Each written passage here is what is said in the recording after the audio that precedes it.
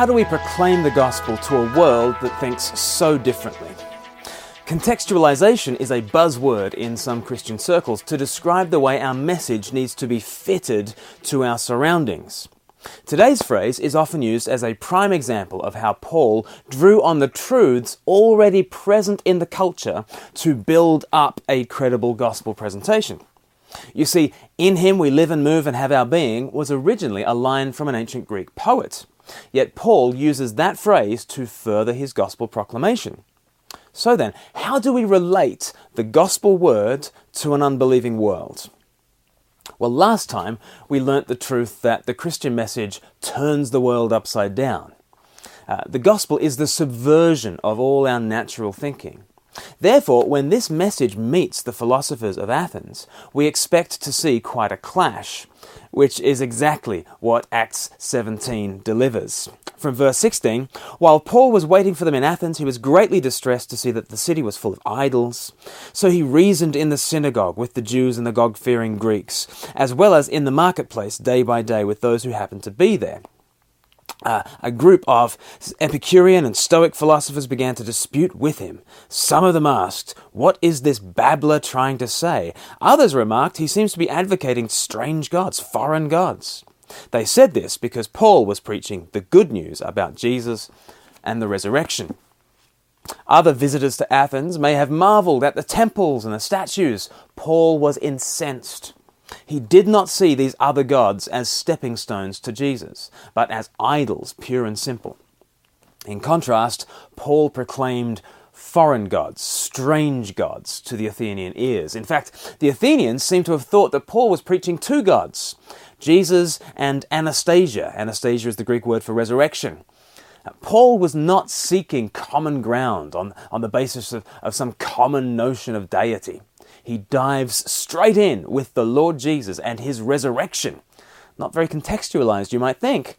It all seemed like so much babble to the cultured Athenians. But why? We know that Paul was a wonderful communicator. Millions still read his letters. We know that these philosophers were experienced in comprehending new ideas, but the gospel sounds to them like gobbledygook. Paul would explain all this in 1 Corinthians chapter 1, verse 18. He says that the message of the cross is foolishness to those who are perishing. Yet Paul persists, as should we all. And when he has another opportunity, he sets out his gospel message once again.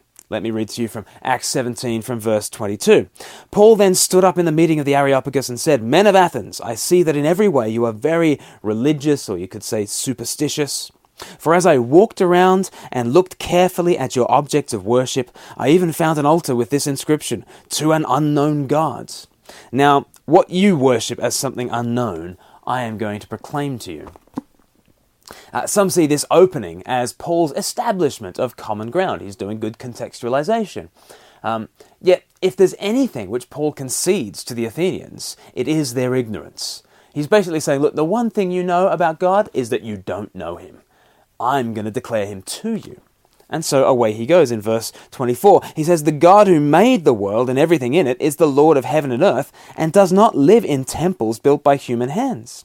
And he's not served by human hands as if he needed anything, because he himself gives all men life and breath and everything else." So we don't make houses for God.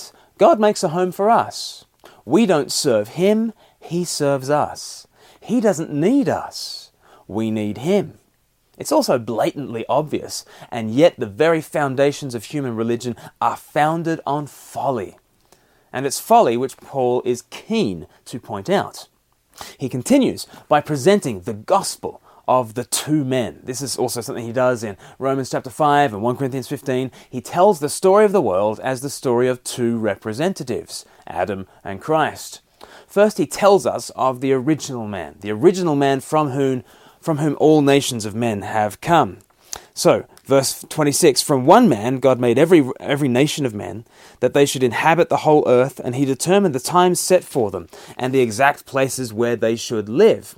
God did this so that men would seek him, and perhaps reach out for him and find him, though he is not far from each one of us. For in him we live and move and have our being, as some of your own poets have said. We are his offspring. Therefore, since we are God's offspring, we should not think that the divine being is like gold or silver or stone, an image made by man's design and skill. In verse 28, Paul quotes from Epimenides, the original source of today's saying, "In him we live and move and have our being." That came from Epimenides. It's the equivalent of a preacher citing the latest pop song. And of course he uses these Greek quotes from the culture to speak against Greek culture. He's saying, if you really believed what you sing about, how could you live the way that you live? Paul is not vindicating the latent wisdom of the Greeks. He's exposing their foolish inconsistencies. Epimenides spoke far better than he knew, and far better than the Greeks lived. On Paul the preacher's lips, the truth is commandeered and pressed into gospel service. Yes, we live and move and have our being in God. Yet when those same words were on the poet's lips, they only stood to reveal the folly of all Greek civilization. But such folly must end. Verse 30. In the past God overlooked such ignorance. It's all just ignorance he's talking about. But now he commands all people everywhere to repent, for he has set a day when he will judge the world with justice by a second man, Jesus Christ, by the man he has appointed. He has given proof of this to all men by raising him from the dead. This is the second man to answer Adam, the first man.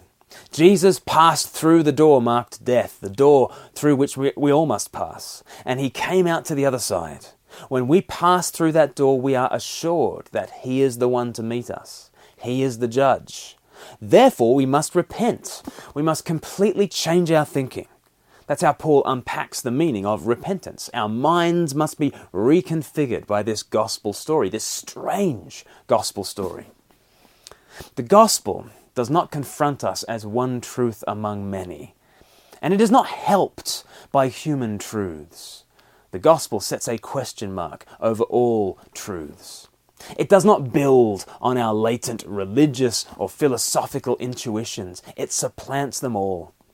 In short, the gospel shows us what should be so obvious, and yet it strikes the fallen mind as revolutionary. God does not live in the intellectual worlds that we build for him.